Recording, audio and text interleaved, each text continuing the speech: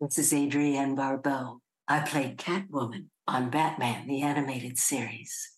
And you're listening to Batman, the Animated Series podcast.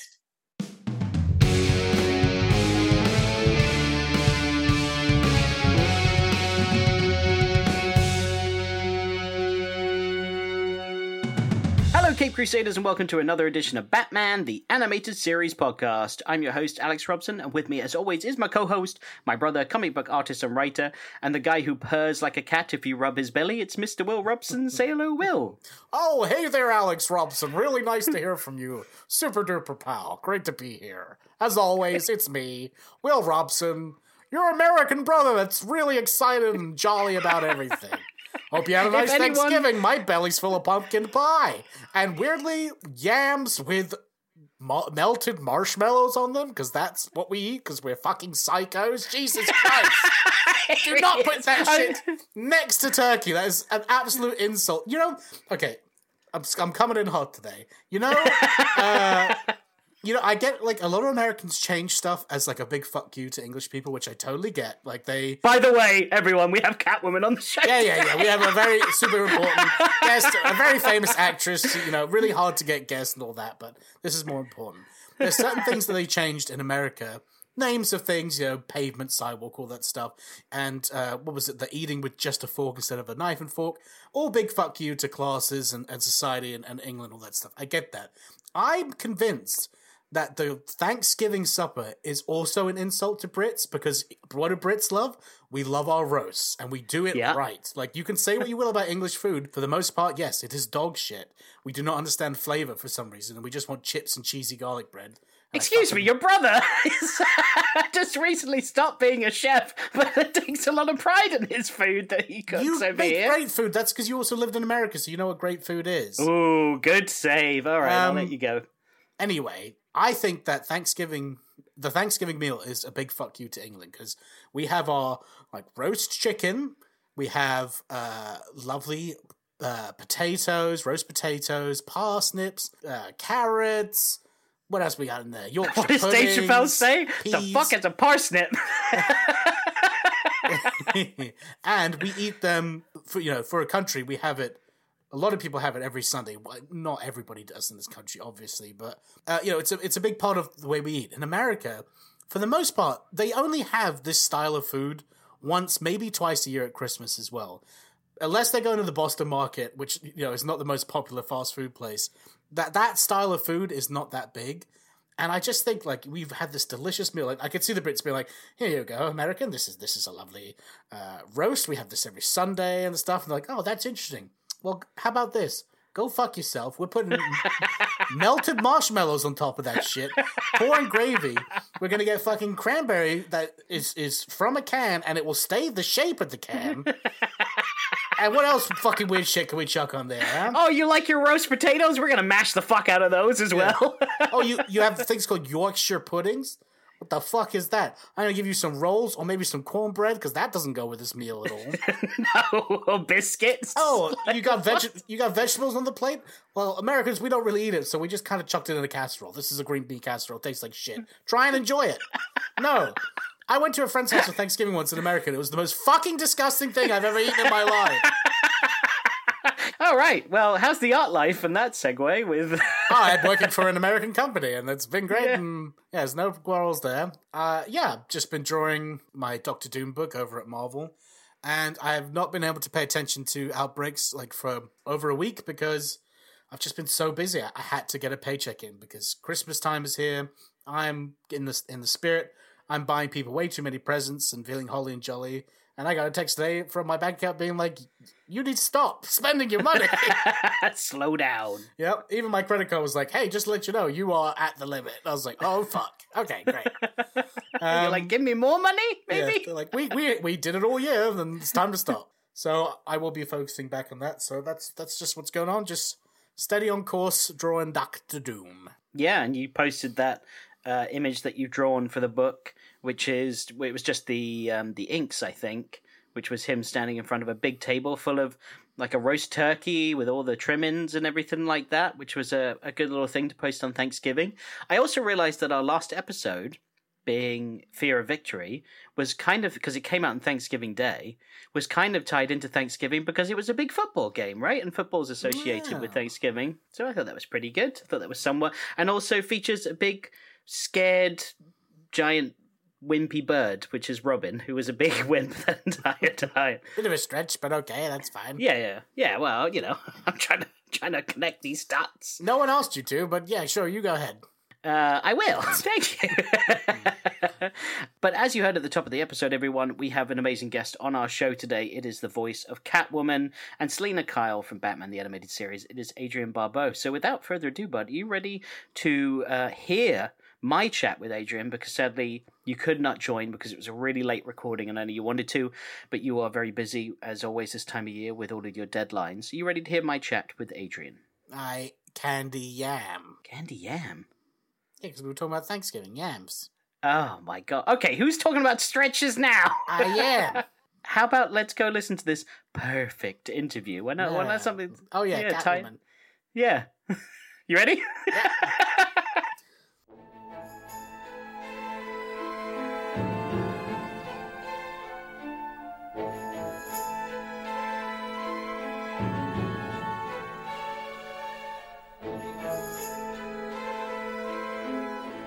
Hello, Cape Crusaders. Please join me in welcoming a very special guest to our show. She is the definitive voice of Selina Kyle and Catwoman, introducing generations of people to Gotham's most notorious cat burglar. She's also starred in films such as Escape from New York, Creepshow, The Fog, The Swamp Thing, and so many others. Please join me in welcoming Adrienne Barbeau to the show. Adrienne, how are you doing today? I'm doing well, Alex. Thank you very much. It's a beautiful day in Southern California. I don't know what it's like there in the middle of the night. Yes, it's the middle of the night here, and it's cold and it's dark. Oh, I know. I feel bad for me. No, not at all. I'm very happy to have you here.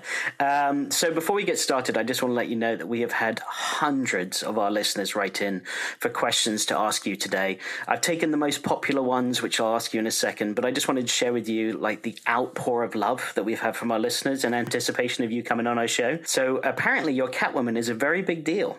Well, I've only just come to realize that, I think, in the last year or two. I mean, there's still a lot of people who, you were the voice of Catwoman? Yeah, But it's wonderful to hear that people like what I did. Absolutely. And a massive thank you to all our listeners for writing in all your questions. There were hundreds for me to sort through. I felt like I was working at the bloody post office at one point. So I've taken all of the most popular ones to ask Adrienne today. So if you hear your question being asked, then you asked a very good one. So thank you again. So one of the most popular questions that people asked was, Adrienne, when did you realize that people loved your Catwoman and the show was a big hit? Probably 4 or 5, 3. I am trying to remember when I did the first comic convention for Batman, specifically with Kevin and Diane Pershing and Johnny Glover. And, I'm not a television aficionado, I guess you'd say. Right. And I'm definitely not a cartoon aficionado. I know very little about it. I don't think I became aware of how people were responding to it until much, much later, after it was already off the air, maybe. And they released that beautiful DVD collection, I guess it was. Okay. And I'm trying to remember what year it was that I was invited to join the rest of the gang for a comic convention. I guess it was before the pandemic, so maybe 4 or 5 years ago. And all of a sudden it was like, oh my gosh, I didn't realize. I just didn't realize. It's crazy, isn't it? Same with Diane Pershing. She didn't know that people loved her Poison Ivy until she went to a comic convention and had like 90% of the people coming up to her talking about Batman. And yes. She was like, what is going on? So I was wondering if you had a similar experience with Catwoman, which sounds like you did. I did, So going way back then, how did you get the job as Catwoman for the show? That one I can answer. I don't have a lot of memories, but that one I can answer. I mean, I got a call from my agent saying, we've got an audition for you. Come into the office. It's for Batman. I had never watched Batman. I think I maybe knew Lee Merriweather. Maybe we had done a Murder, She Wrote together, or we may have worked together on something, but I didn't really. And my only connection to Eartha Kitt was when I was a very young, 7, 8, 9, 10 years old. I spent all of my summers on my grandparents' grape farm in Selma, California, and my grandparents were Armenian. And I spent the entire summer listening to Eartha Kitt's 78 recording of Uskadar, which was a Turkish song. I mean, right. they had this, it wasn't an album, it was a 78 of Eartha Kitt. And so that's the only thing I knew about her. So I had no frame of reference and I didn't know Batman, but I went in and I think it was probably a 30-second audition. Maybe there were 6 lines or 8 lines. And I just sort of thought, well, I guess, obviously Catwoman and Batman and blah, blah, I had a little idea. So sure. I just said it the way I thought I should say it for her and never thought any more about it. And I think it was about a month later that they called and they said, well, you've been hired to play Catwoman. That's amazing. That's amazing. I love how with Eartha Kitt, your inspiration wasn't from her Catwoman in the old Batman TV show, but through a song. That was the connection. Oh, but she did talk in that song. She said something like, Uskadar is a little town in Turkey. And in the old days, many women, I don't remember what the line was. Oh, your Catwoman just came out there when you were just saying those lines. How she talked on that line. So maybe that's where I got it from. Maybe that's, well, that actually leads me into my next question, which is, did you pull any inspirations for how you portrayed this character? I guess maybe it was from, I never thought of the fact that she did talk on that. I think her last line was, oh, well, that's Turkey, or oh, well, that's something. I don't know. So maybe I took that. I don't know. I had already done Stevie Wayne in The Fog, and, people had started. The interesting thing to me is when I started my career, I started as a musical comedy performer. And when I first started singing, I was a lyric soprano. And then, by the time I did Rizzo in Grease, I was the original Rizzo on Broadway. I was singing in a lower range. But then when I was hired to do Maude in 1972, and I was working with B. Arthur, who had a very deep voice, I thought my voice was terrible. I thought my voice was, blah, blah, blah, way up there. And it was Stevie Wayne in The Fog that sort of made me aware that, there was this other quality that I could use, I guess. And I'm sure some of that is there in Catwoman. I'll tell you one other story. During the pandemic, I was in New Zealand filming Cowboy Bebop. Okay. And I had a lovely hotel room with a bedroom and a living room. And I was in the bedroom and I had the TV on in the other room. And all of a sudden I realized, that's Batman. But who is that playing Catwoman? Who is that playing? That's not me. And I went in there and I watched it and I took the name of the episode and I went on IMDb because it didn't sound, I didn't. But it was you, right? It was me. It was wow. me. I didn't recognize my own voice. Well, I gotta say, I've heard hints of it already. It is a deeper tone, but it's very smooth. It's almost like silk, your voice as Catwoman. And that's what always stood out to me as a kid and still does now, and to so many listeners of this podcast and fans of the show, is it's like that. It's almost like every word is seduction. If I can put it like that, she's in complete control and she knows what she's doing.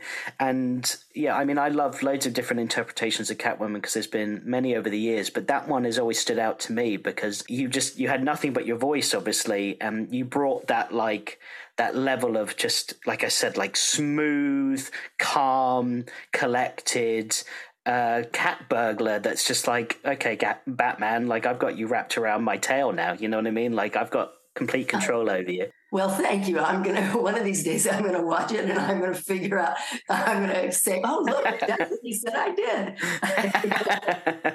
And I'm sure everyone who's talked to you about it has given so much credit to Andrea Romano, who was she was our guiding light. And especially in the instance, I do remember one instance where, and I'm sure everybody's already talked about this in other shows, but, we all sat in a circle with the script in front of us, but it was just the words. We didn't have any storyboards or anything. And Andrea was in the booth with the storyboards.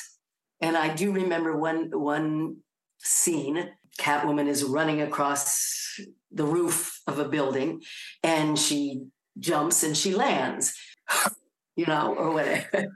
And Andrea said, oh, Adrienne, think 10 stories, not 3 stories. It's much higher. Give me a bigger oomph, that kind of thing. And so I owe it all to her. That's right, because you've got to do a lot of sound effects as well as obviously the speaking lines, don't you? You've got to do like the punching, the kicking, the I don't know, like you said, jumps or like somersaults, whatever. Every time you land that punch, that kick, you've got to go like, and it's got to sound different probably than the last one. Yeah. The plosive of the breath coming out as you land or whatever it was, I'd be hard pressed to do it right now, but yes. So was that your first experience in voice acting, experiencing stuff like that? No, I think I had done in 1984 when my first son was born, Cody Carpenter, who you may know, from scoring the Halloween movies and all of that with his dad. Yeah. Cody was born and I didn't want to work full time. And it just dovetailed with my getting a call from an agent who had seen me on a game show. And she said, I think you have a great voice for commercials and animation and things like that. I thought, okay, this is something I can do. And I don't have to go to work 6 days a week for 12 hours a day while I'm raising my little one. So I went and took I guess it was a voiceover class. Maybe it was animation with Andrea Romano. Right. And that was sort of the beginning. Then I did a series of, I did a lot of books on tape and some commercials. And I did some cartoons, just guest artists on various cartoons. I did Miss Simone in Scooby-Doo on Zombie Island. Okay. And in those days, it was, the voiceover industry was quite different than it is now. And agents were basically booking you without you even auditioning. But this was the first series I had ever done and the only continuing animation. I did Curious George, Go West Young. I've done movies. I've done animation for movies. But Batman was my first and obviously the most successful. So with that in mind, being your first series, was that one of the things that sparked your interest in wanting to play Catwoman, was to be a part of the series, or was it to play the character, or a combination of both? Like, what sparked your interest in wanting to be Catwoman, and how do you feel about the character now as well? I think I was just overjoyed to be working in such a wonderful project with such great people. And and I always say, I love doing it because, I didn't have to put on makeup. Yeah, that's a good point. You have to worry about a costume. And, go to the gym first thing in the morning and then just fall by the studio. Yeah, no like skin tight onesie for you as Catwoman. It was a great gig. It was a great gig.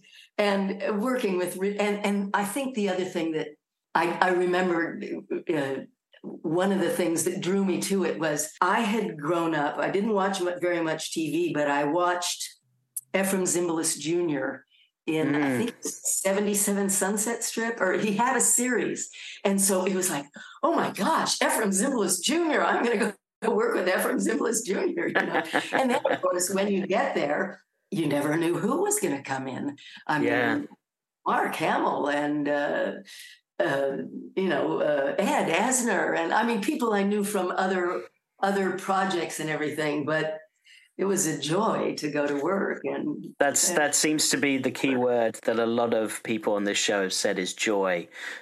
Specifically, again, Diane Pershing said joy. Going to work was such joy. And yeah, I watched those episodes. I just, in preparation of chatting with you today, was watching some Catwoman episodes. And the one where you worked with Ed Asner, I watched that one, and that was just a fun episode. And Ed Asner's just amazing, and Ephraim, and all these people that you work with. But what do you have? Because the one thing that I know you guys did was you sat all in a booth when recording. It was almost like a mini stage play, almost, right? It was a fairly good sized room, like a studio, and we're each just in a sort of a semicircle, and each of us was mic'd. I did do one episode. I was in Toronto working on something, and so I couldn't be with the gang, and so I did one episode. Oh, I wonder what episode that is. I know you wouldn't know. Oh, God, I wonder what that is. No idea. I have no idea.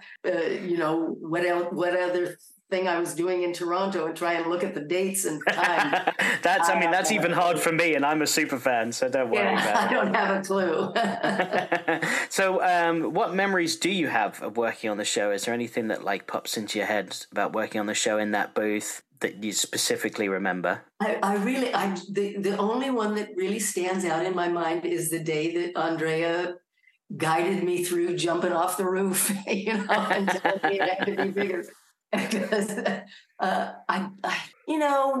we showed up, we all said hi, good morning, how are you, blah blah blah, and then we did the work, and then everybody went their separate ways. It wasn't like you're on a set for 8 hours and you're hanging out, or things are happening backstage, or I just remember a sense of enjoyment, and makes me smile.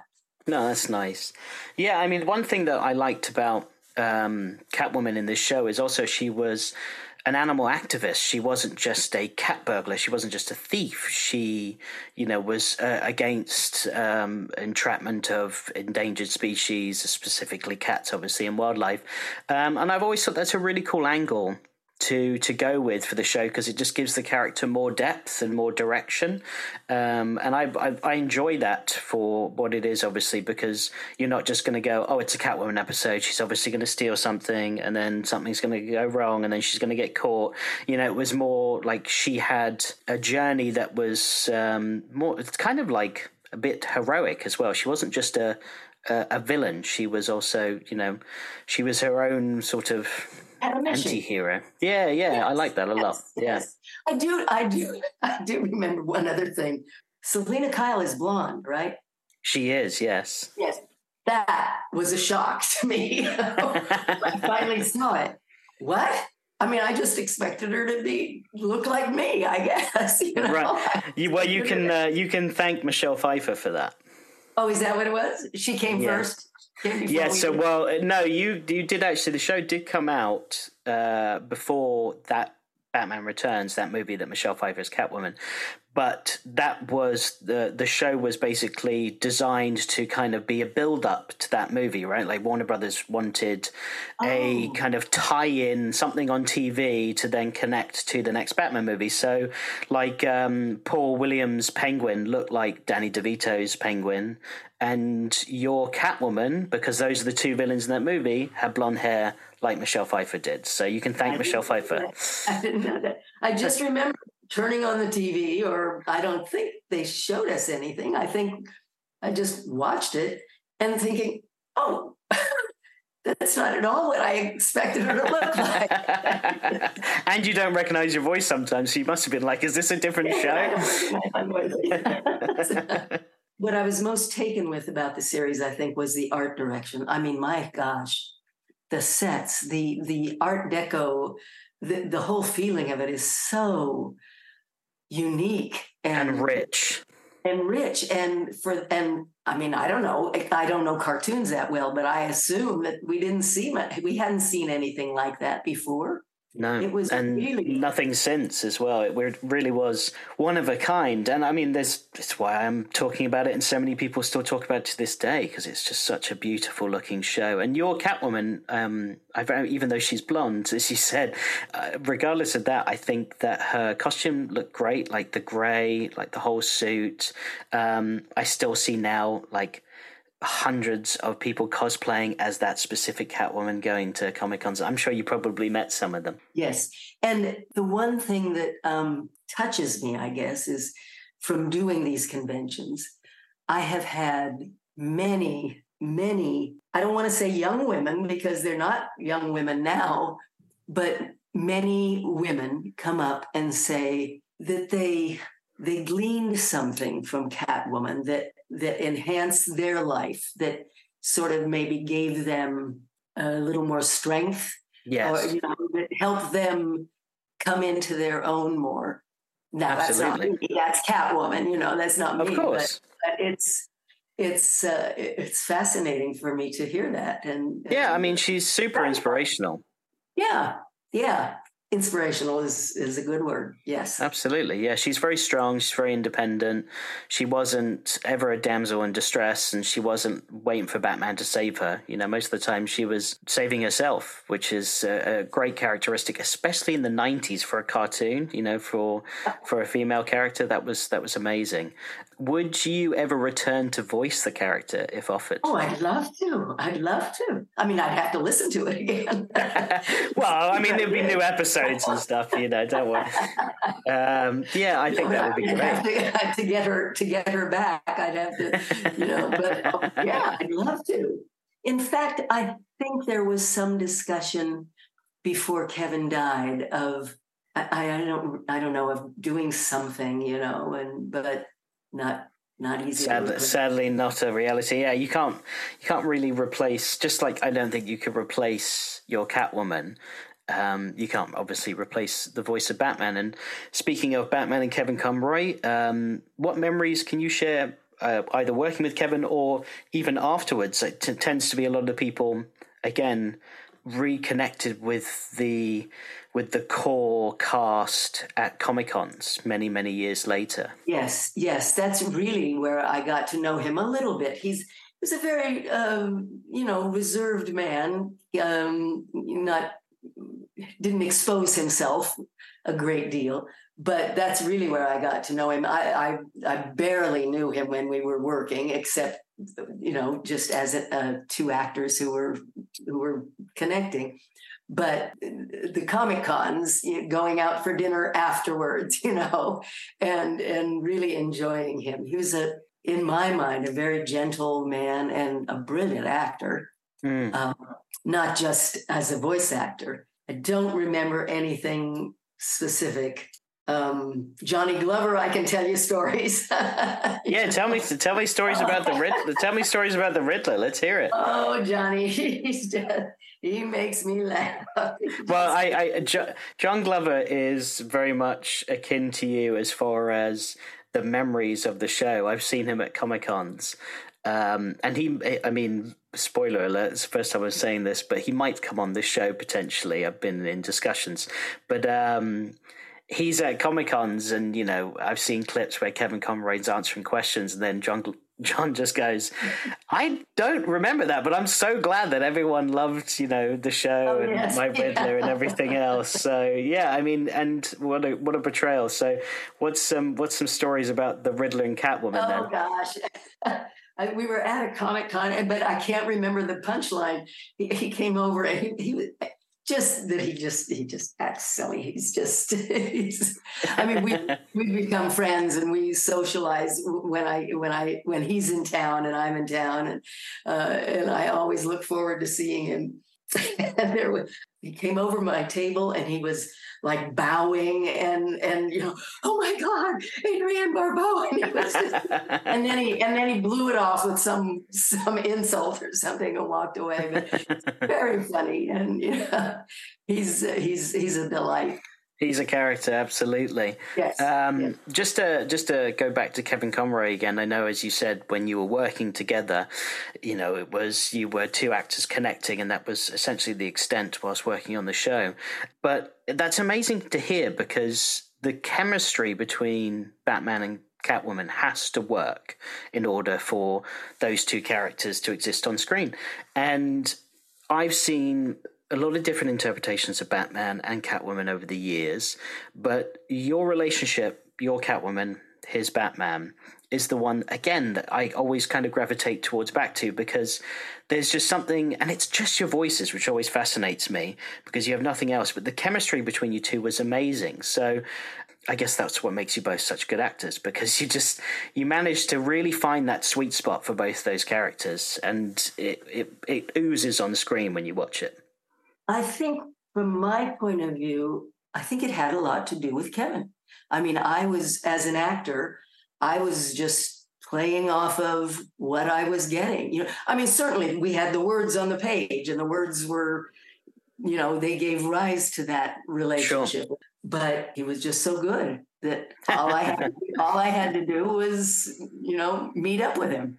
I guess he was there every day, right? Like, he was there every time there was an episode. So I've heard other people just say that, like, he was that kind of guiding hand for people that were coming in for an episode here and there and such like that. So I guess with you, it was no different. Yeah, because actually, when you think about it, I mean, I think Catwoman's only in maybe a handful of episodes. Yeah, something like that in the originals. Yeah.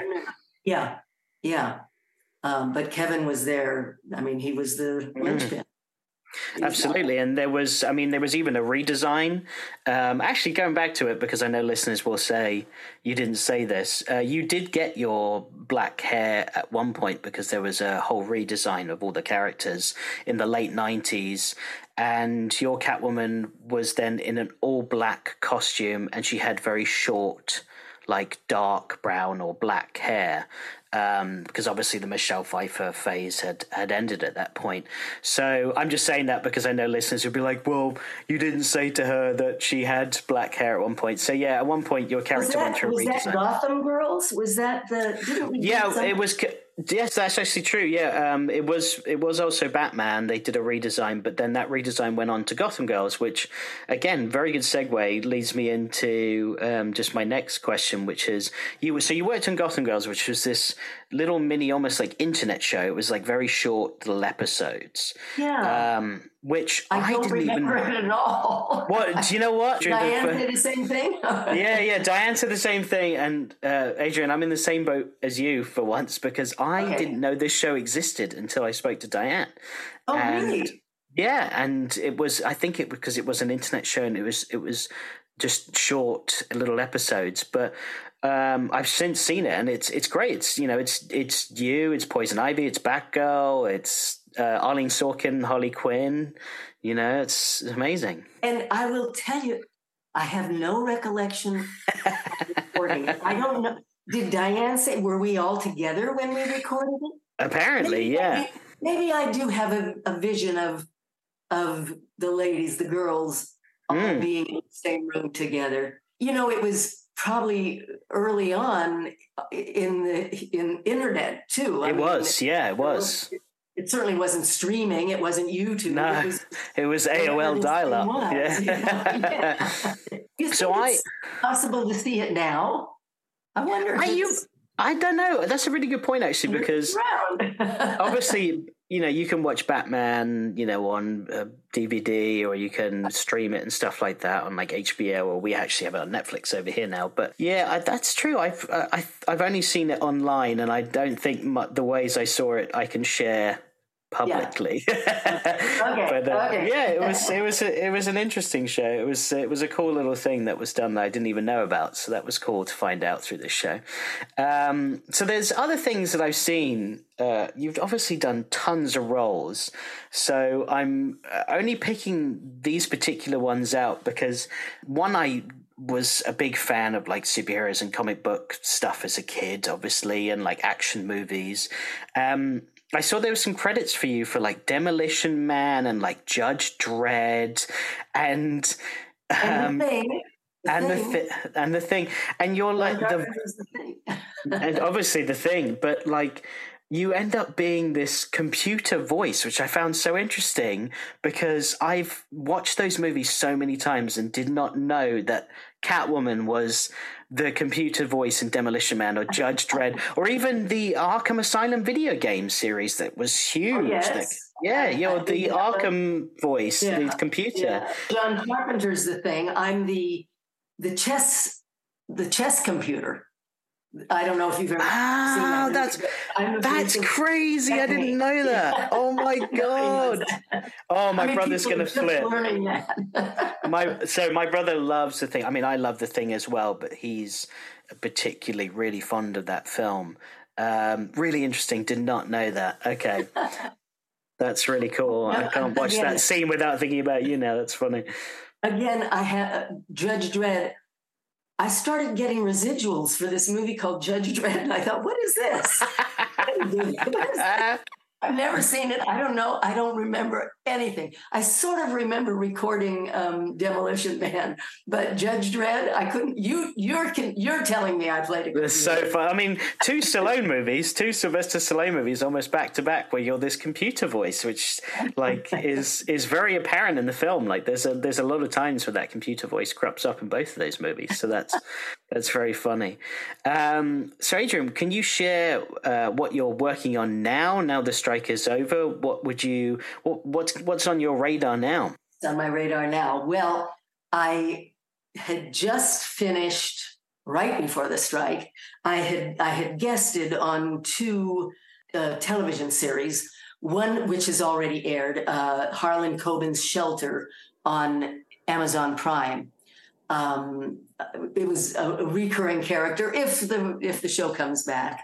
Okay. And I had just guested on another series for I don't know if I'm allowed to talk about it, but for one of our major talents.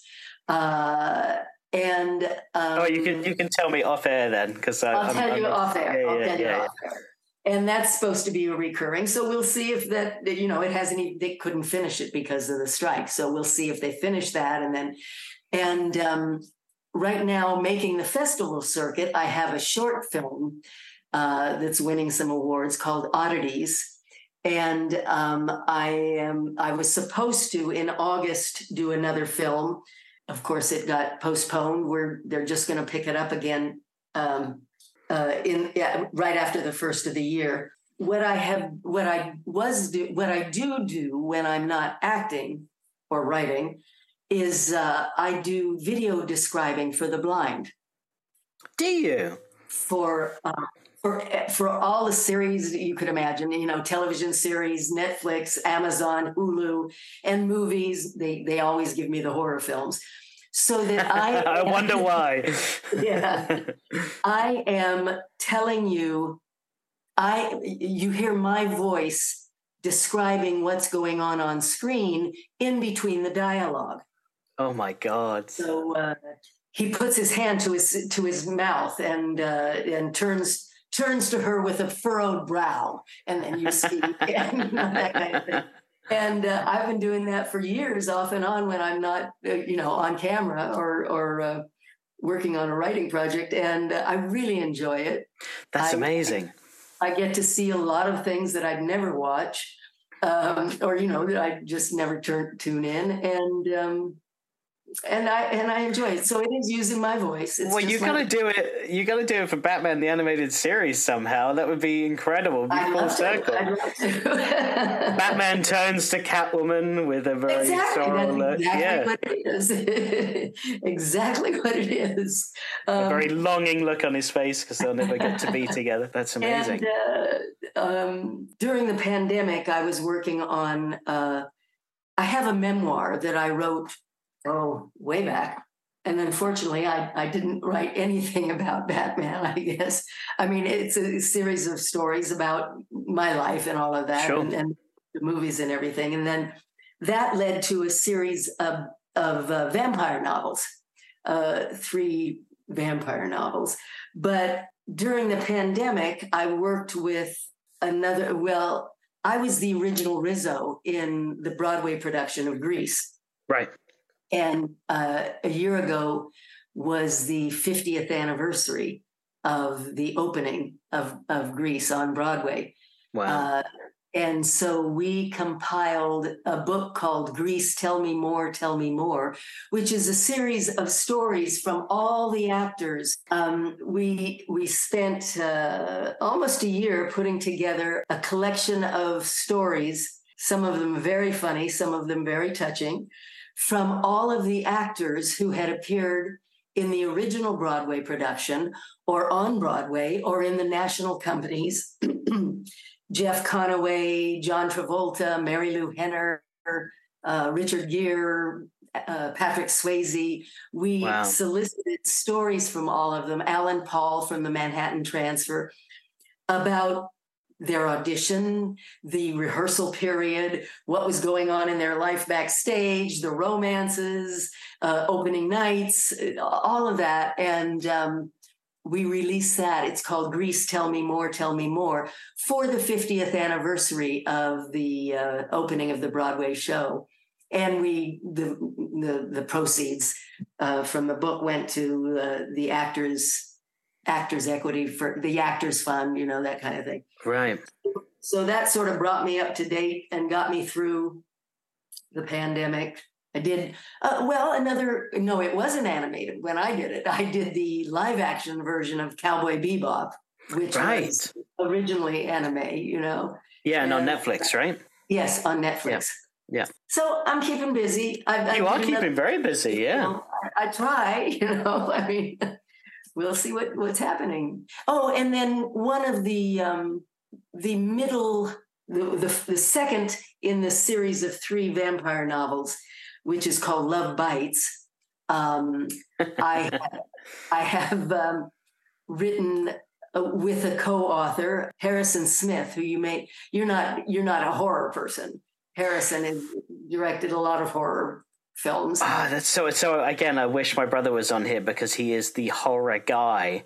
And he's gonna be kicking himself when I tell him things about like The Thing that you told me and stuff like that. So I do watch horror and I do know quite a bit, but I wouldn't know that name. If there's films, maybe I'll see the Dead House and a whole bunch of them. Anyway, Harrison and I co-wrote a screenplay based on my second novel, and then we co-wrote a pilot episode. And right before the strike, we were getting ready to, take it to the network. So we'll see if something like that happens. And where can our listeners find you online if you want to be found online? Yes, I am primarily on Instagram. I canceled my Twitter account a long time ago. Well done, because it's getting worse and worse out there on X. It's really getting worse, especially if you're here in the States. And everything I post on Instagram is linked to Facebook, but I never look at my Facebook page. Sure. But my Instagram handle, if that's what it's called, is yes, it is. Lowercase Adrienne, ADRIENNE _ BARBEAU, and that's me on Instagram. And then I do have a website, which I try to keep up to date, at least with, the projects that I've done or the conventions I'm going to do. And that's abarbeau.com.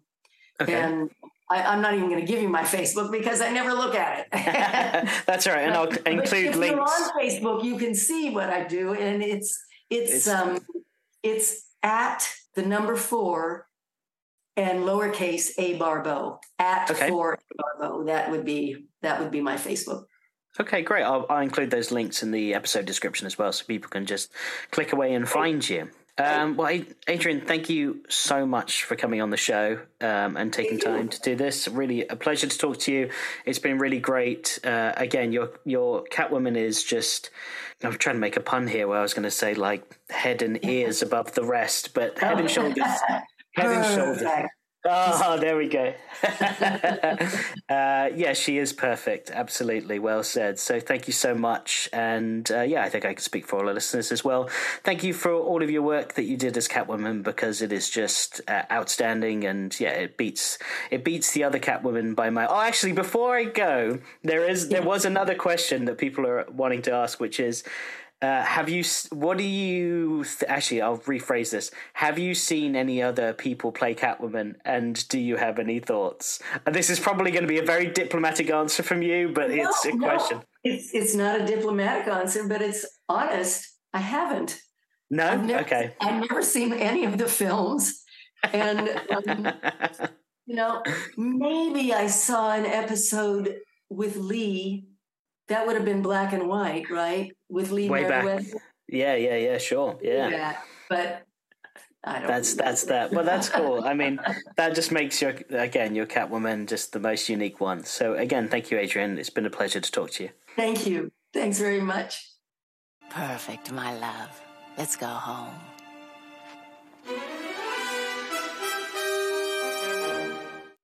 All right, everybody, thank you so much for listening to that. We hope you enjoyed that.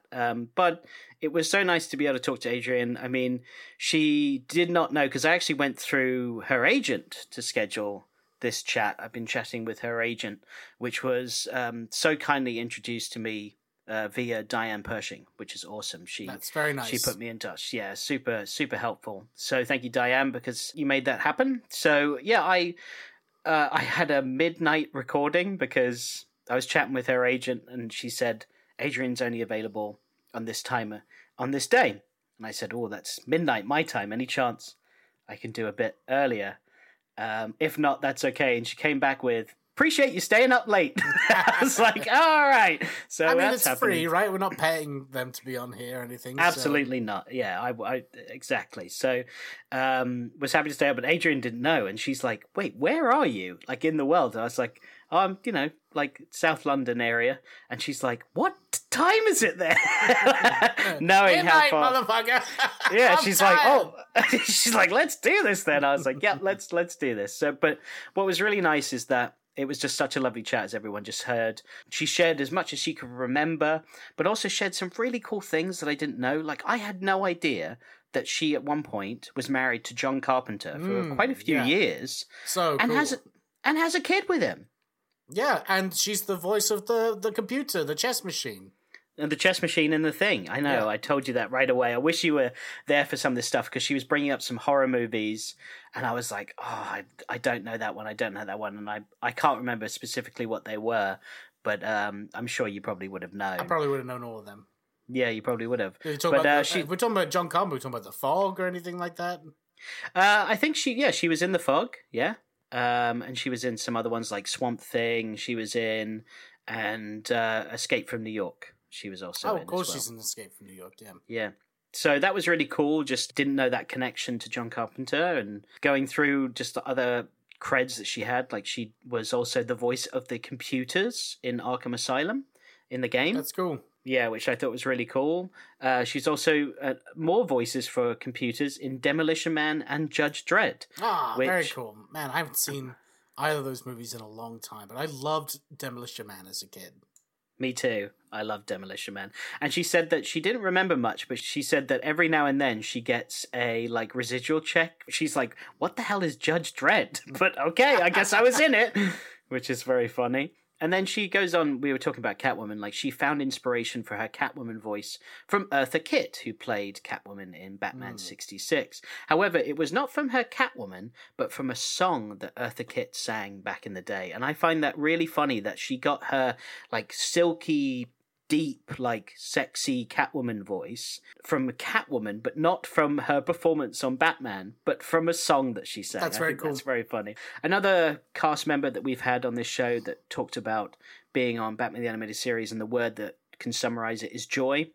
Adrienne said the same thing. She said, whenever I think about being on that show, going to work, joy is the word that comes to mind, which I think is really lovely. And also another cast member had no idea that the show was a hit until a few years ago, when attending Comic-Cons and seeing the reactions that people gave her. She said that she's had so many women, both young women and women of, middle age and stuff come up to her and tell her what an inspiration her Catwoman was to them when they were younger, as such a role model of someone that's not a damsel in distress. She's always handling herself.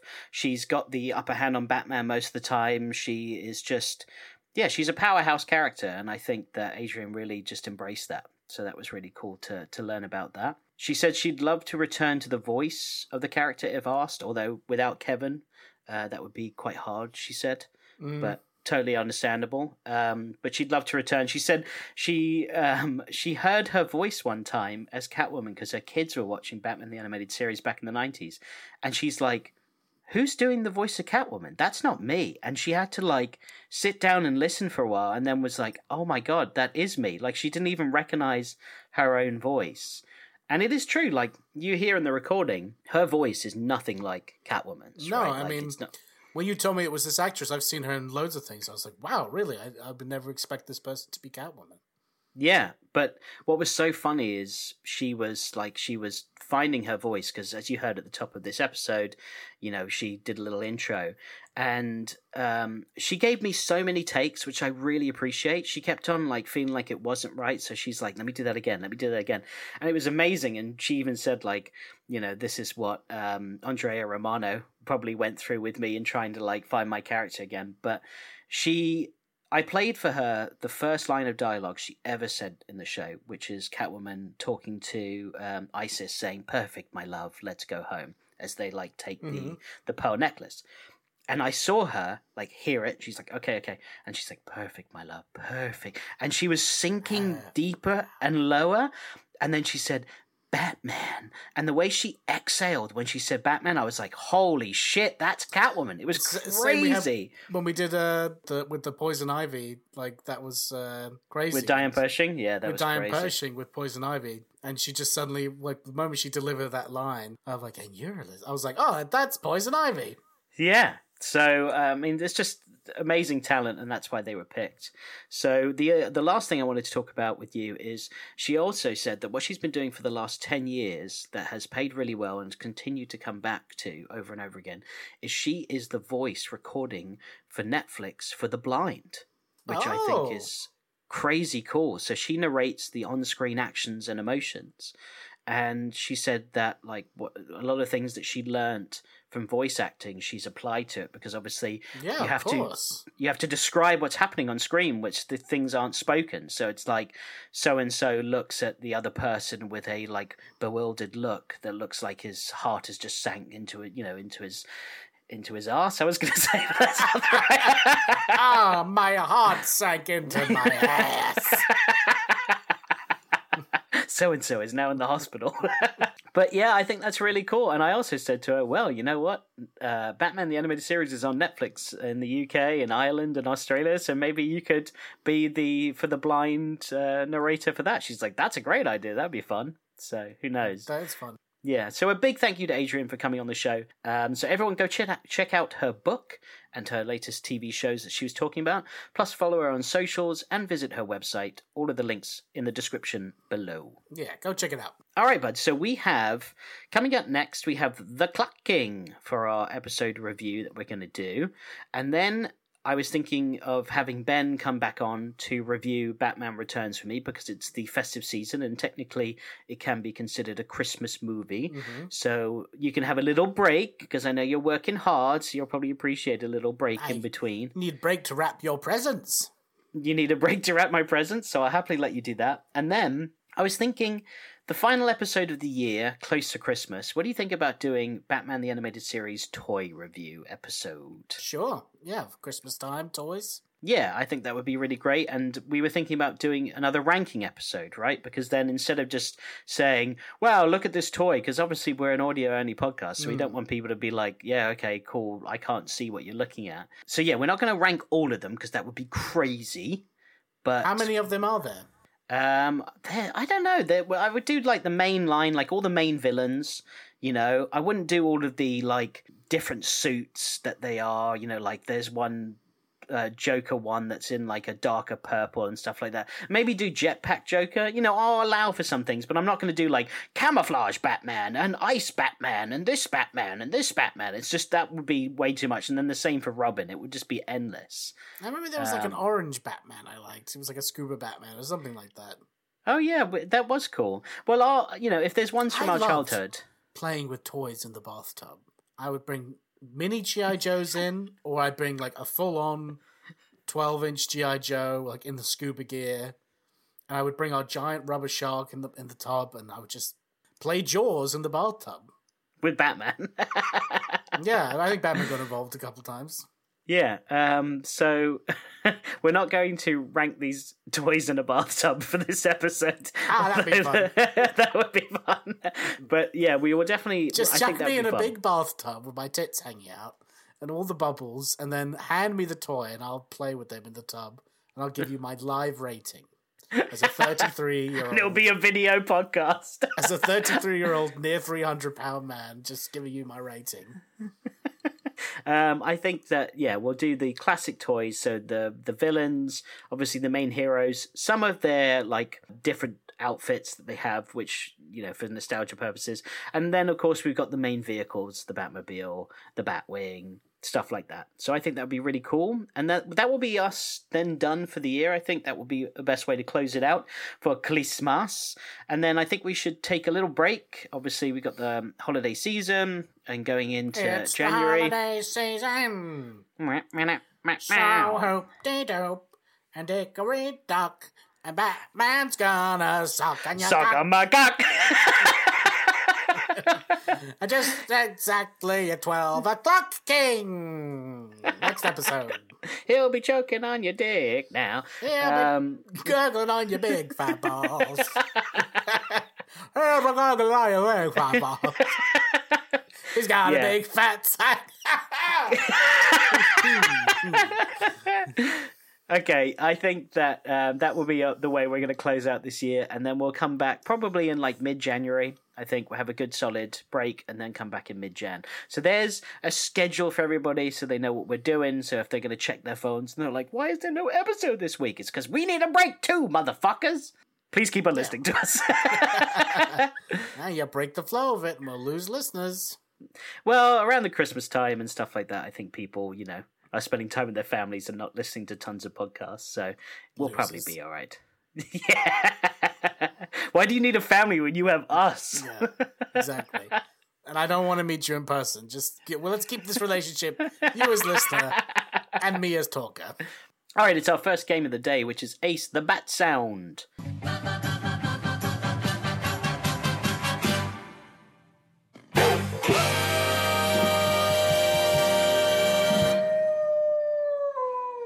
This is a game that we play with you, the listener. Each week I'll play a brief music clip from the show, and you have to guess who the character is or the title of the episode that the music belongs to. The answer to each clip will be revealed in the following episode.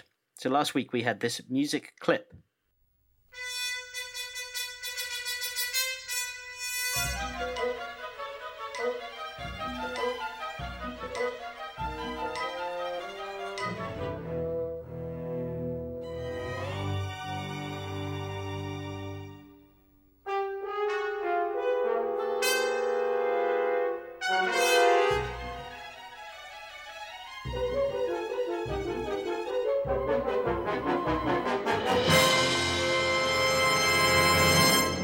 And if you still don't know, here's a clue of a voice clip from that episode.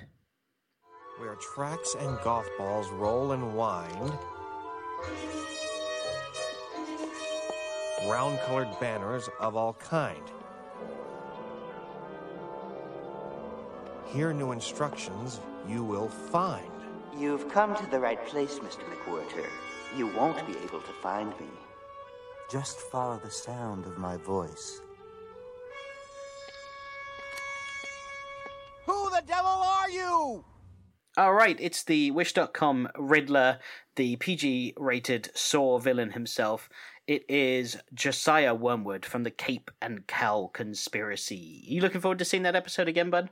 Yeah, I am. I hope it holds up as much as I used to enjoy that episode. It was just, I always remembered it as a random, I guess, quote unquote, important episode of Batman the Animated Series, since it didn't have a main super. It didn't have no supervillain. It's just a dude in a turtleneck that's causing some ruckus. Yeah, that's true. And also, it's the first appearance of the bat signal in this show, in this episode, so that would be cool to see. And along with all of that, I will leave you... I don't think you know this. Oh, I know how I'll put it to you. There is a Lord of the Rings actor that features in this episode as well. Is it Gimli? It is Gimli, yes. He's the voice of one of the characters in that episode, so we'll get to that. Mine! A cowl! A cape and cowl! A bat! So we'll get to that in due course. Alright, here's a musical clip for next week's episode where you'll have to name the episode that the music is from. Toss me.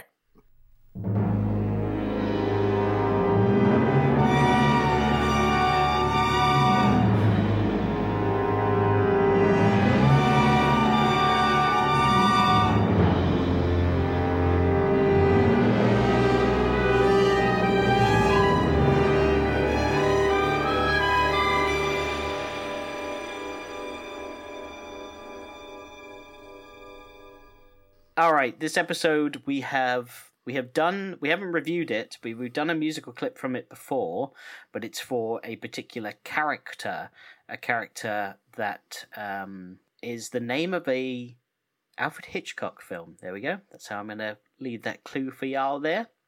Character that's the name of an Alfred Hitchcock film. Mm-hmm. Well, there's not too many Alfred Hitchcock films that are just someone's name. Yeah, but it's not a normal name. It's not like it's John Davis or something like that. I'm thinking about it. You have to wait till next week, bud, to find out, okay? Just tell me what it is. It's No. That's someone's name. That's a tough one. Well, it sounds like this is a retired part of DC Comics, am I right? Oh, nice tie-in, now that you know. Which rumors are might be making a comeback. Oh, really? Oh, that'd be cool. Maybe. Would that be cool? No, it's never good. Is it? What are you talking about? Isn't that where Sandman started? Isn't that where American Vampire was? Yes, like there's a lot of great stuff that came out of that. I was thinking of Dark Horse. That's what I was thinking. They're still around. I worked for them. Well, they made Sin City. Moving on. And all those great Star Wars books. Dark Horse. All right, buddy. I was wrong. Oh, okay. I hate to do that. And I worked with them recently with the Kevin Smith comic I drew the cover for. They're a great company. Okay, well, cool.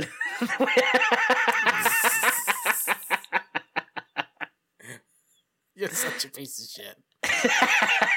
Let's get into our next category of the day, which is You've Got Mail. You've got mail. Oh, by the way, this came for you an hour ago by messenger. You've got mail. Thank you, Alfred. Right, this is where I take all of your comments, your emails, and particularly your podcast ratings and read them out on the show. So first up, we have two people that dropped some money in our tip jar, bud. Yes. So first, we've got Sasha Myers, who dropped £50 into our tip jar, which is super generous. No note or anything, just sent the money, which I don't know if that was on purpose not to leave a note, or maybe you didn't see it, Sasha, but thank you so much regardless, because super helpful, and that helps us keep the lights on here in the pod cave. Yes, thank you so much. And also, we actually got so much people giving us money recently that it's helped paying for you and I seeing each other on Sunday, because we decided that we were going to have a Thanksgiving dinner between you and I and our partners, as you just watched Friends and I was feeling nostalgic about America. So now that costs a little bit less to buy the turkey and the booze. Absolutely. And all that. So thank you so much. So I hope you know that money's going to us having a lovely time. Yes, because we provide you all with a lovely time. So it goes both ways, you see. Your turkeys. Yeah, your goddamn turkeys and your goddamn freaking marshmallow yams. Well, Sasha may not be from America. We don't know. No. But yeah, we've also had £20 dropped into our tip jar by listener Rob Ailing, who has written in a few times before. Rob, thank you so much. Rob did leave a note and said, "All right, lads, enjoy some pints on me. I look forward to your Appointment in Crime Alley episode review, which I personally think is underrated. Keep up the cracking work on the podcast. Thank you so much, Rob. That's really nice. Thank you so much, Rob. I will enjoy pints on you. Yeah, that's true, because that will go towards, again, our Thanksgiving meal, which I know that we're late on Thanksgiving, but it was a time that we can make work. And by the time this episode comes out, Thanksgiving was a week ago, so everyone's thinking about Christmas. But we had a nice time, I'm sure. By the time this episode comes out, we had a lovely time, and thank you for the money, because that helped us. I'm looking forward to my wife's pumpkin pie. I've never had pumpkin pie before, so... I'm looking forward to eating your wife's pumpkin as well. Don't you be eating my wife's pumpkin pie. You stay away from my wife's pie. All right, and then we have a listener, Mr. Orange, on YouTube, who says, "Sir, will you please calm down? We're delivering a baby in the next room." Mr. Orange, is that a reference to Reservoir Dogs? Because that's a great movie. Probably, yeah. That's from our Mask of the Phantasm review, and the guy who's Joker Toxin in the hospital, which was good fun. And then we have a listener, Dan Johnson, who emailed us. He said, "Hey guys, long-time listener here, first time writing in. Just want to say that your podcast is excellent and have loved every episode you guys put out. Your episode reviews are hilarious and your guest interviews are amazing. Just saw that you might get Adrienne Barbeau to come on, which would be incredible. Well, guess what, Dan? You're on that episode where Adrienne is on it. Your dreams have come true, Daniel. I'm also really looking forward to your toy episode. Question for you both. If you could have one character as a toy from Batman the Animated Series that isn't a toy yet, who would it be? P.S. Meant to leave you a podcast review as well. ... Whoopsie. Did they ever make a toy of, like, Scarface? That would have been a cool one to have as a kid. Whoa, no, they didn't. That's a great idea. Yeah, that would have been really cool. Who would I want? Man, Scarface is a really good choice. Now I feel like there's more pressure, because I was going to be like, I don't know, Maxi Zeus. Oh, man. Who would I want? They've done Condiment King, which is funny. I would want a figure of the... security guard that's desperate to go to the bathroom during the Invisible Man with a panic look on his face. That would be funny. I think, or the Tommy No Socks or whatever he was called. Oh, the gangster, yeah, the gangster with the stinky feet. Yeah, I don't know. I think that's a really tough one. I've got mine. Rupert fucking Thorne. That's the. Oh, that's such a good shout. Yeah. Oh, that's such a good shout. I would want a Rupert Thorne toy. Yeah, because he was in it loads. You know what, bud? There's no one that I'm going to think that's better than that. I mean, Scarface. Scarface and Rupert Thorne, I think I smashed this game. Yeah, you did. Yeah, you smashed this game. So, those are my answers as well. I can't think of anything better. Also, just have to say, I didn't tell you this up top, but the amount of listeners... Because I put out on our socials, just on our Instagram actually, on a story, which was up for only 24 hours, saying, we might have Adrienne Barbeau on the show. Could you please write in any questions? Buddy, I had 238 questions. Wow. Sent to me in 24 hours from our listeners, and that's just on Instagram. Which we have a decent following in there, but our TikTok is our biggest following that we have. And thank you so much to everyone that did that. I felt like I was at the bloody post office at one point, because I was literally sorting through all of these. And what I had to do was, there were so many questions that were great, but they were all very similar. So I just kind of like took the ones that people asked the most. Exactly, and I asked Adrienne those. So thank you, everyone. I could not give you shout-outs because I would have kept Adrienne for another hour if I was giving shout-outs. But just know that the questions I asked were the biggest ones, so thank you, everyone, for writing in those questions.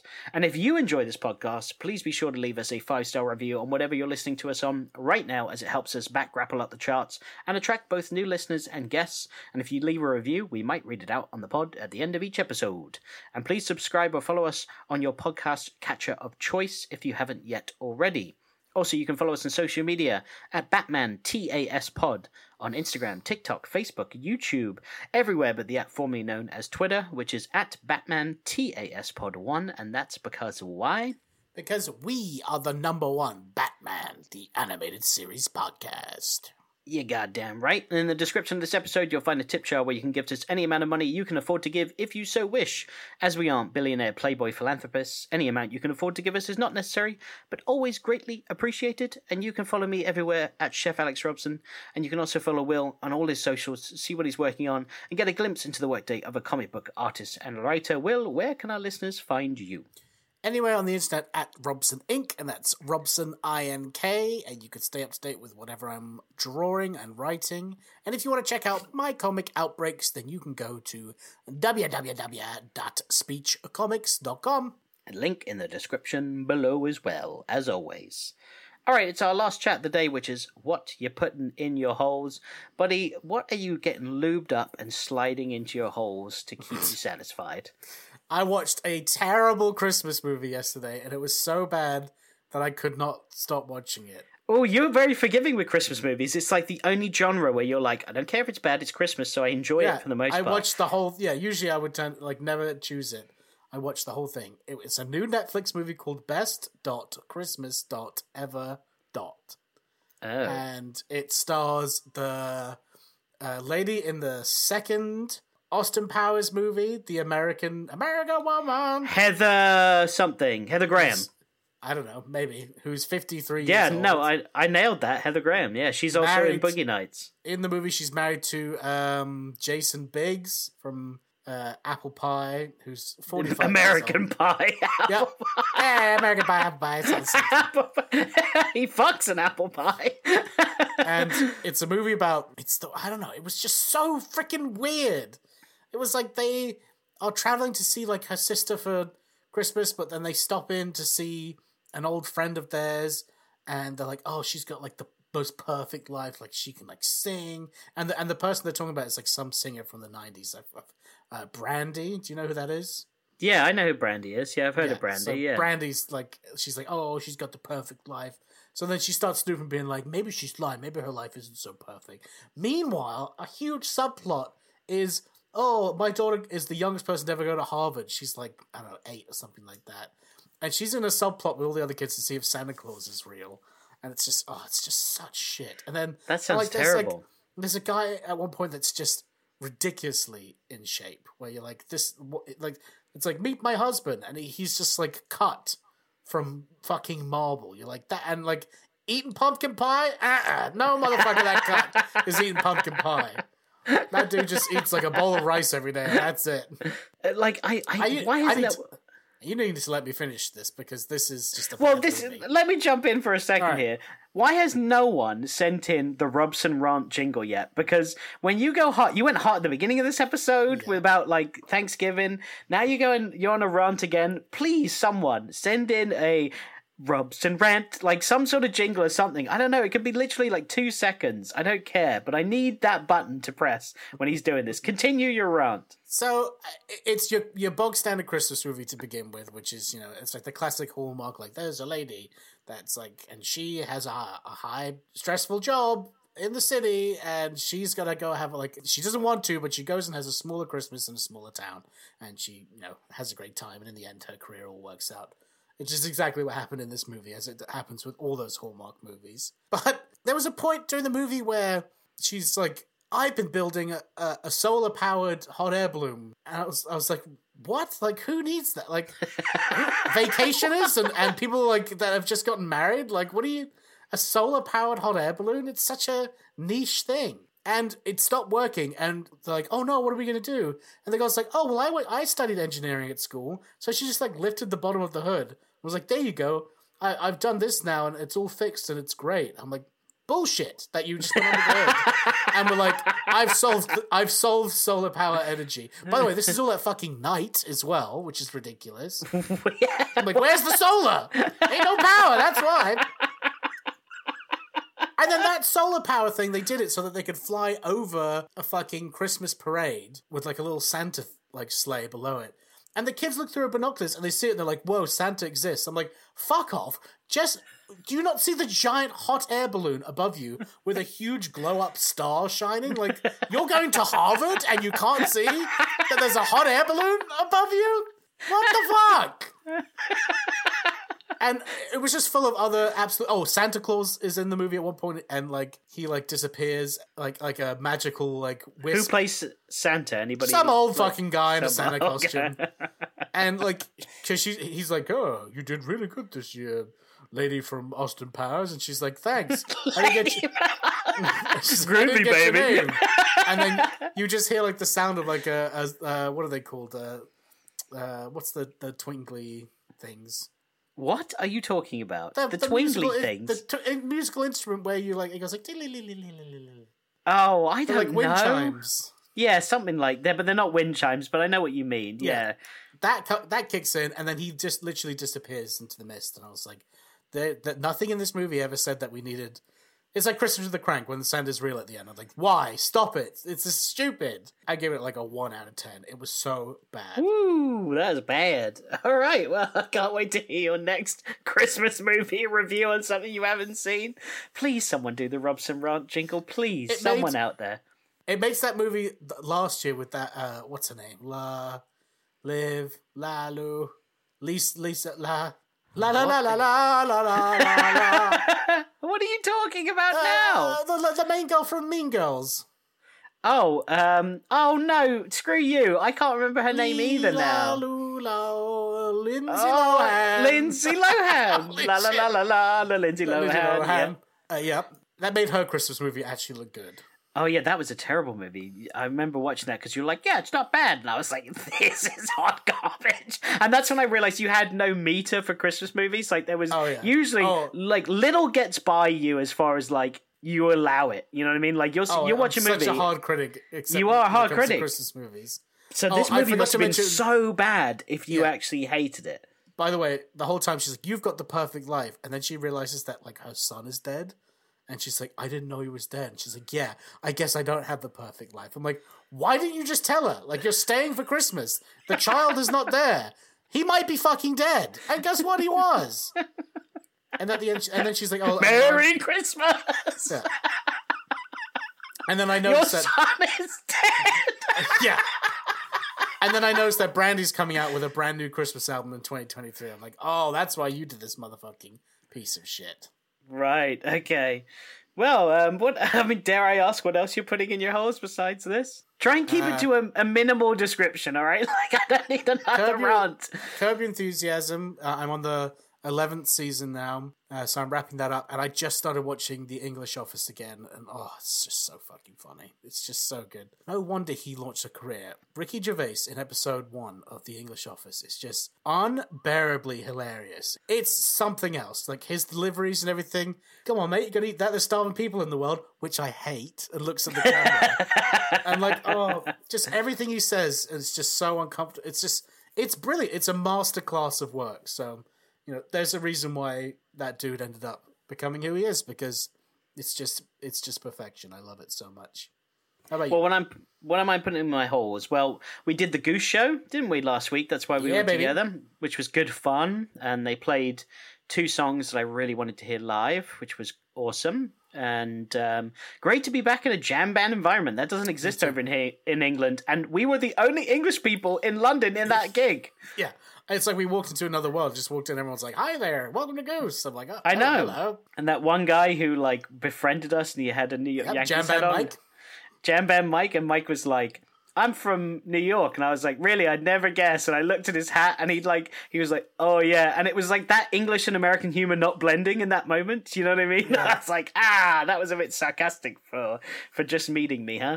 But yeah, that was a really good time. I had a lot of fun doing that. It was also a strange world where I could talk to, like, I just started talking to random people. Or, no, random people started talking to me. Yes, they did. Like, which I thought, I was like, that's the wrong person to talk to. Yeah, but they were asking me interesting questions. They were like, do you like John Mayer in Dead and Co? I'm like, I do like John Mayer in Dead and Co. I actually think he's quite a good addition. And his guitar playing is very Jerry Garcia. They're like, I agree. And they're like, this is my, like, and they're like, just started talking about, like, I saw Government Mule the other day. I love Government Mule. I used to grow up watching them. Yeah. Okay, bye, stranger. I remember that conversation we had in the smoky area. I walked away. I was like, "What is happening?" Like you said to me, "You're like, where the fuck am I?" Yeah, it's like I've never had this conversation with another human being ever. So that was good fun. Other things, we watched Batman Returns, which obviously we've just been hinting at throughout this episode. I watched The Arrested Lessons in Chemistry on Apple, which is really good. Really enjoyed that, watching that with my partner. What else? The Punisher. I watched Thomas Jane's The Punisher last night because I haven't seen it in what ages. you're thinking. This is a weird song to play. I'm gonna sing you a song that I'm gonna try and kill you. And what's so funny about that is he opens up his case and it says, the camera zooms in and it says Harry Heck. So you're like, oh, okay, that's the character from the comics that they're obviously putting in. And then later on, after he sings his song, Punisher's like, you got a name, stranger? And he turns the case around and the camera looks at Harry Heck again. I was like, we know, you've shown us already. We don't need to see it again. At that point, Frank Castle's like, I can't read. That's why I'm so mad all the time. So Thomas Jane was a good Punisher. That movie is weird. So first of all, I started it, and about 2 minutes in, I was like, I know what happens, and I don't care about all of this build-up. Get to the death of the family. Mm-hmm. So I skipped. It takes 23 minutes to get to the murder of his family. Mm-hmm. So all of that is just like, I love you, and you're giving up your life as a FBI agent or whatever he was. And you got John Travolta and all of his family. So I watched the murder scene, which is so brutal because literally, like, the first person he sees being shot is his mum, and he's like, Mum? And then he's just like over that instantly. Roy Schneider is his dad from Jaws, pretty cool, which was cool. And that whole it's not sequence, just his wife and kids that are killed. It's like his whole fucking family. And there's kids. There's like one sequence where there's a family hiding underneath this house, and this guy just hears them, looks at them, and just like blitzes his Uzi into it. And you're like, wow, that guy's just murdered like 2 kids along with the parents. And loads of people getting fucked up. There's a guy who tries to escape on the motorcycle. He gets fucked up. The guy who tries to escape on a sailboat. I was like, dude, you're going so slow. You're going to get shot immediately. You're an idiot. Hoist the sail. We got to get out of here.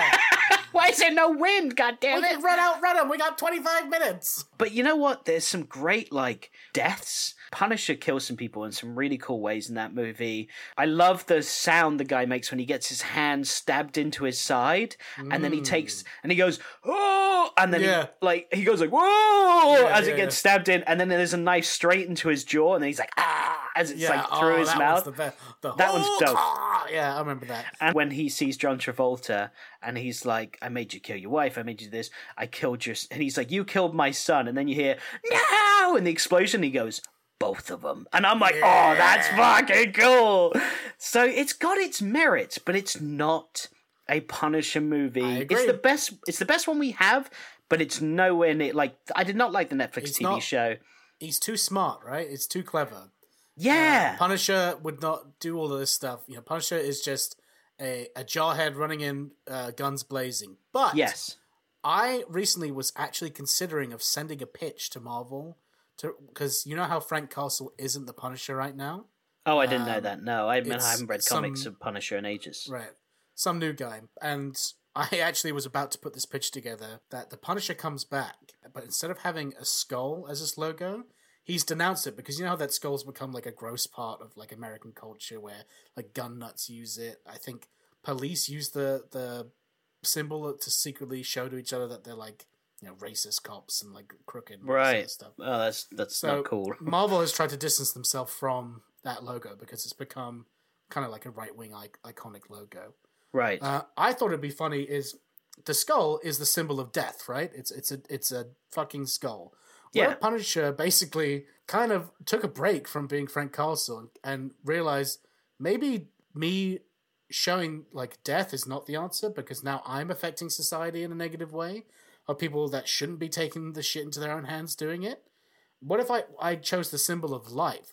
So there is actually a symbol of life. I can't remember what it is off the top of my head, but I had Frank Castle come back, and he's like, I'm gonna punish motherfuckers just like I was doing, but I'm not gonna kill any of them. So he's Batman.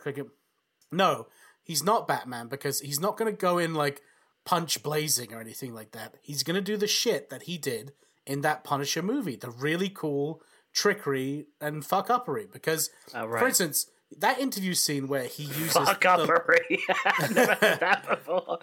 That interview, like, the Punisher movie is a cool fucking movie. It just didn't... It's not what you want from day one Punisher. But picture that Punisher using that lollipop when he thinks he's burning somebody, but he's not burning them at all. Yeah, that's good I love stuff. shit like that. I also love Punisher going into like a powerful person's life, making them believe that like their best friend is betraying them, their wife's against them, all that stuff, causing them to kill these people, but not him. I really love that. So kind of like Jigsaw. Like that's what Jigsaw does in the Saw movies, right? Because he's capturing people and putting them in death machines. Yeah, I'm not saying he's putting them in death traps, but he's making people do the killing and make a choice instead of obviously him being the one who's pulling the trigger. I mean, it's not a bad idea. Yeah, my whole shtick was just like people say like there are things much more worse than death, and that's what his new shtick was. He's like, I like that. That's a cool hook. It's like there are like sure. Killing these people is a mercy, actually. I'm putting these fucking cunts out of their misery. Where, you know what? They need to be punished, and they need to fucking acknowledge that they're being punished. And his whole shtick is like, I'm going to get them to the point where they beg me for fucking mercy. Like, please stop what you're doing. Stop. Put me out of my misery. Yeah, and I will say no. And that's, to me, is Frank fucking Castle. Yeah, so that's okay. You just sold a ticket now with that end of the pitch. So that's something. Well, I mean, I'm thinking of pitching it to them, but the new Punisher kid, I think that book's doing really well. So no one out there steal this if you're still thinking of pitching that.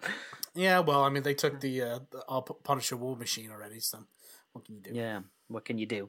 So it was an enjoyable movie for what it was, but I'm still stunned that Marvel can't get the Punisher right. Like, they just haven't done a good job. Like, they tried going completely in like a comic book way with that Punisher Warzone film. That didn't work.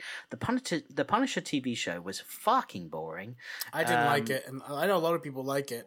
And that the showrunner of that is going to be taking over the Daredevil show now, which I'm a bit concerned about. But great. I know what I'm putting on to fall asleep. I don't like John Bernthal as Frank Castle. I think he'd be a great Wolverine. Yes, that guy when he goes in berserk mode, and I could see that dude loving Jean Grey and like being really pissed at like a Scott Summers guy.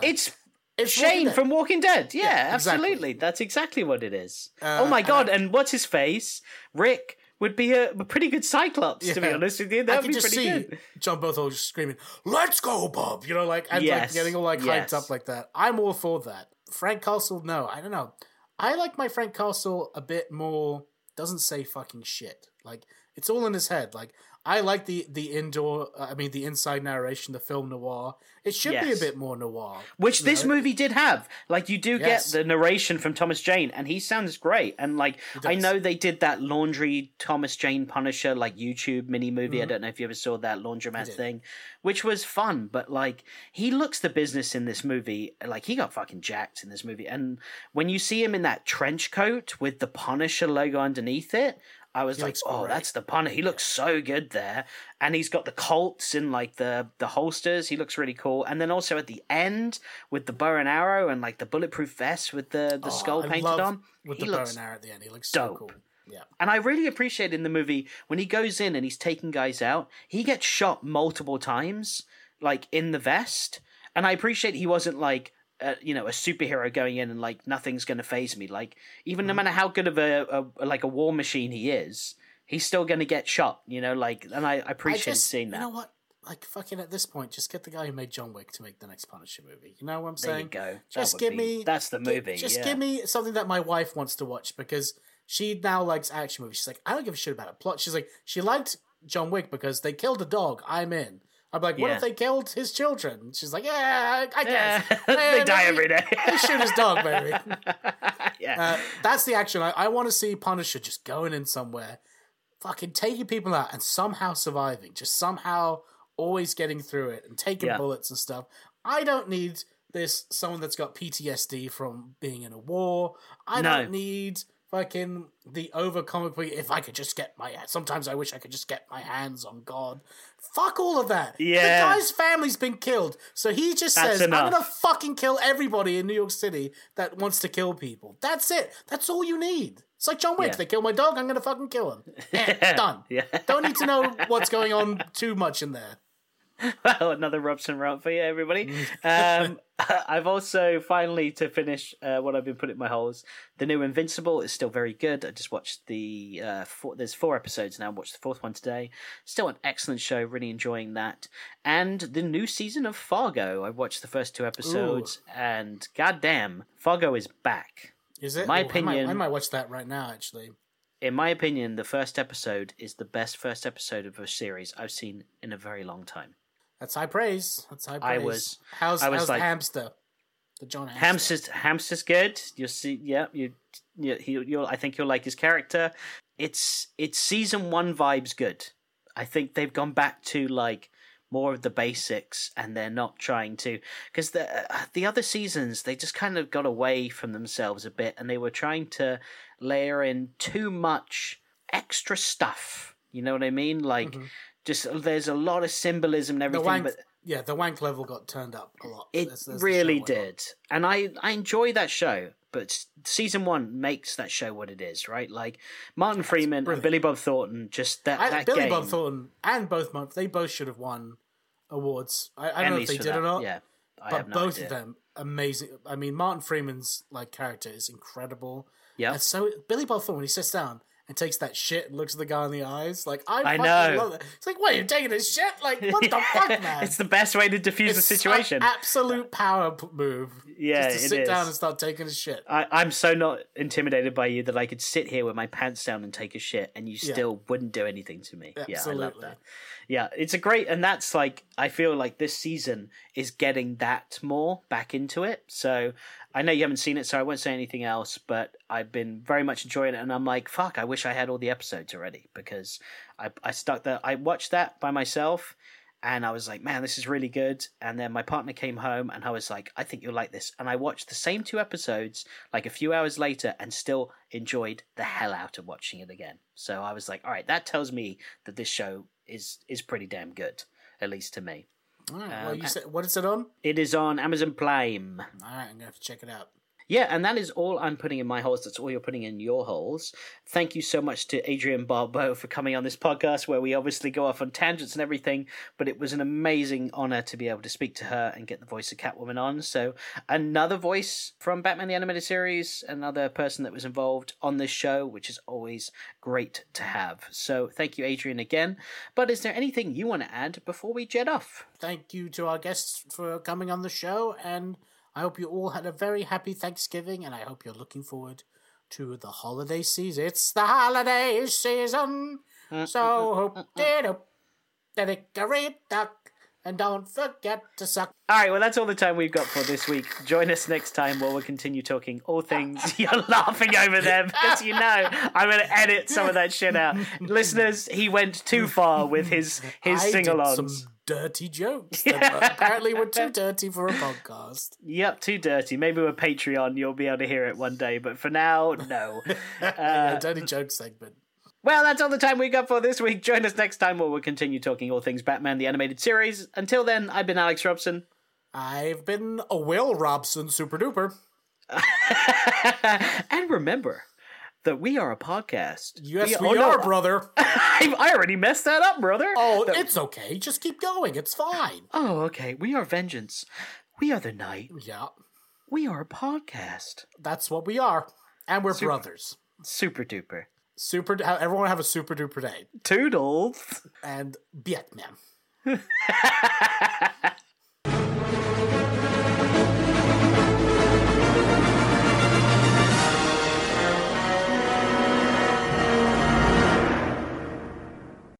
You see the size of this scotch, little Wiglet. Oh, hang on. Whoa, that's a big one. Oh, this is what Daddy gets as a reward for being such a good daddy. Wow, that's a big glass of scotch. Looks like Santa's put me on the nice list, if you know what I'm saying. Or maybe Are you ready? The naughty list.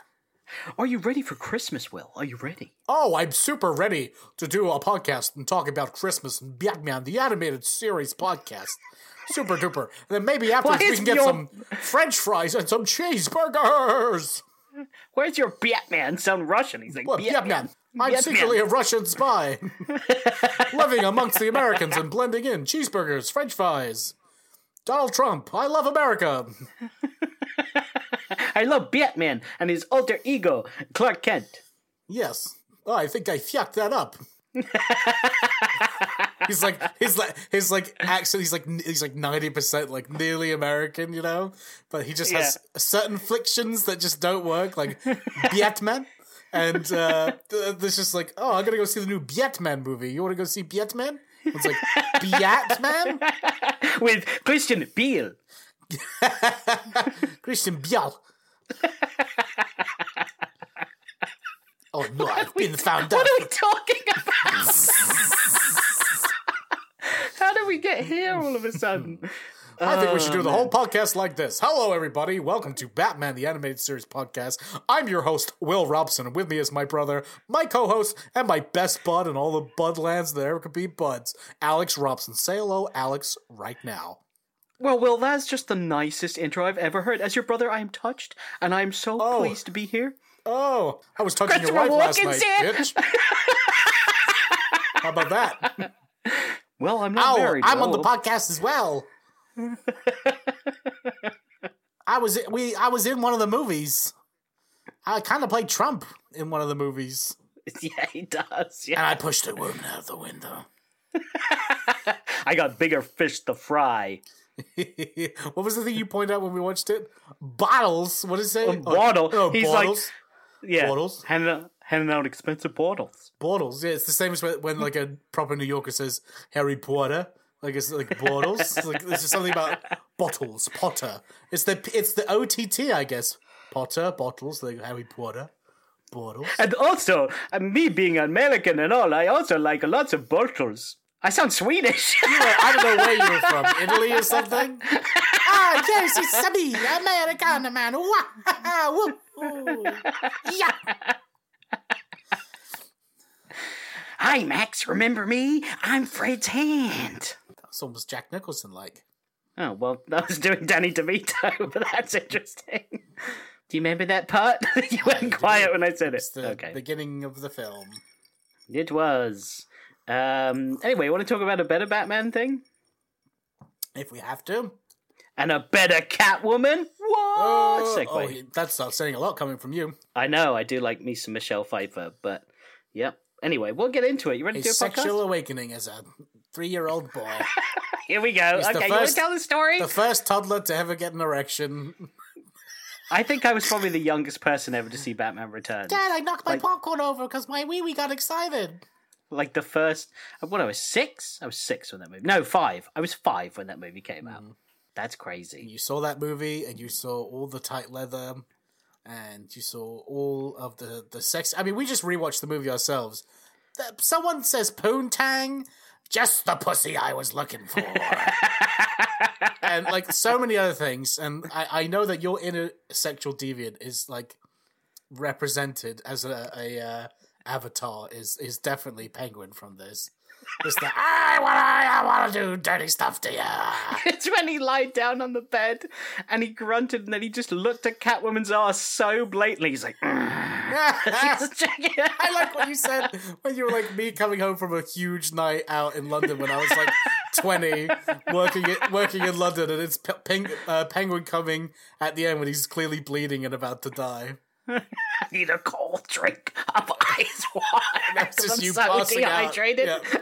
Just you passing out of bed. You haven't drank a single glass of water since the morning of the day before.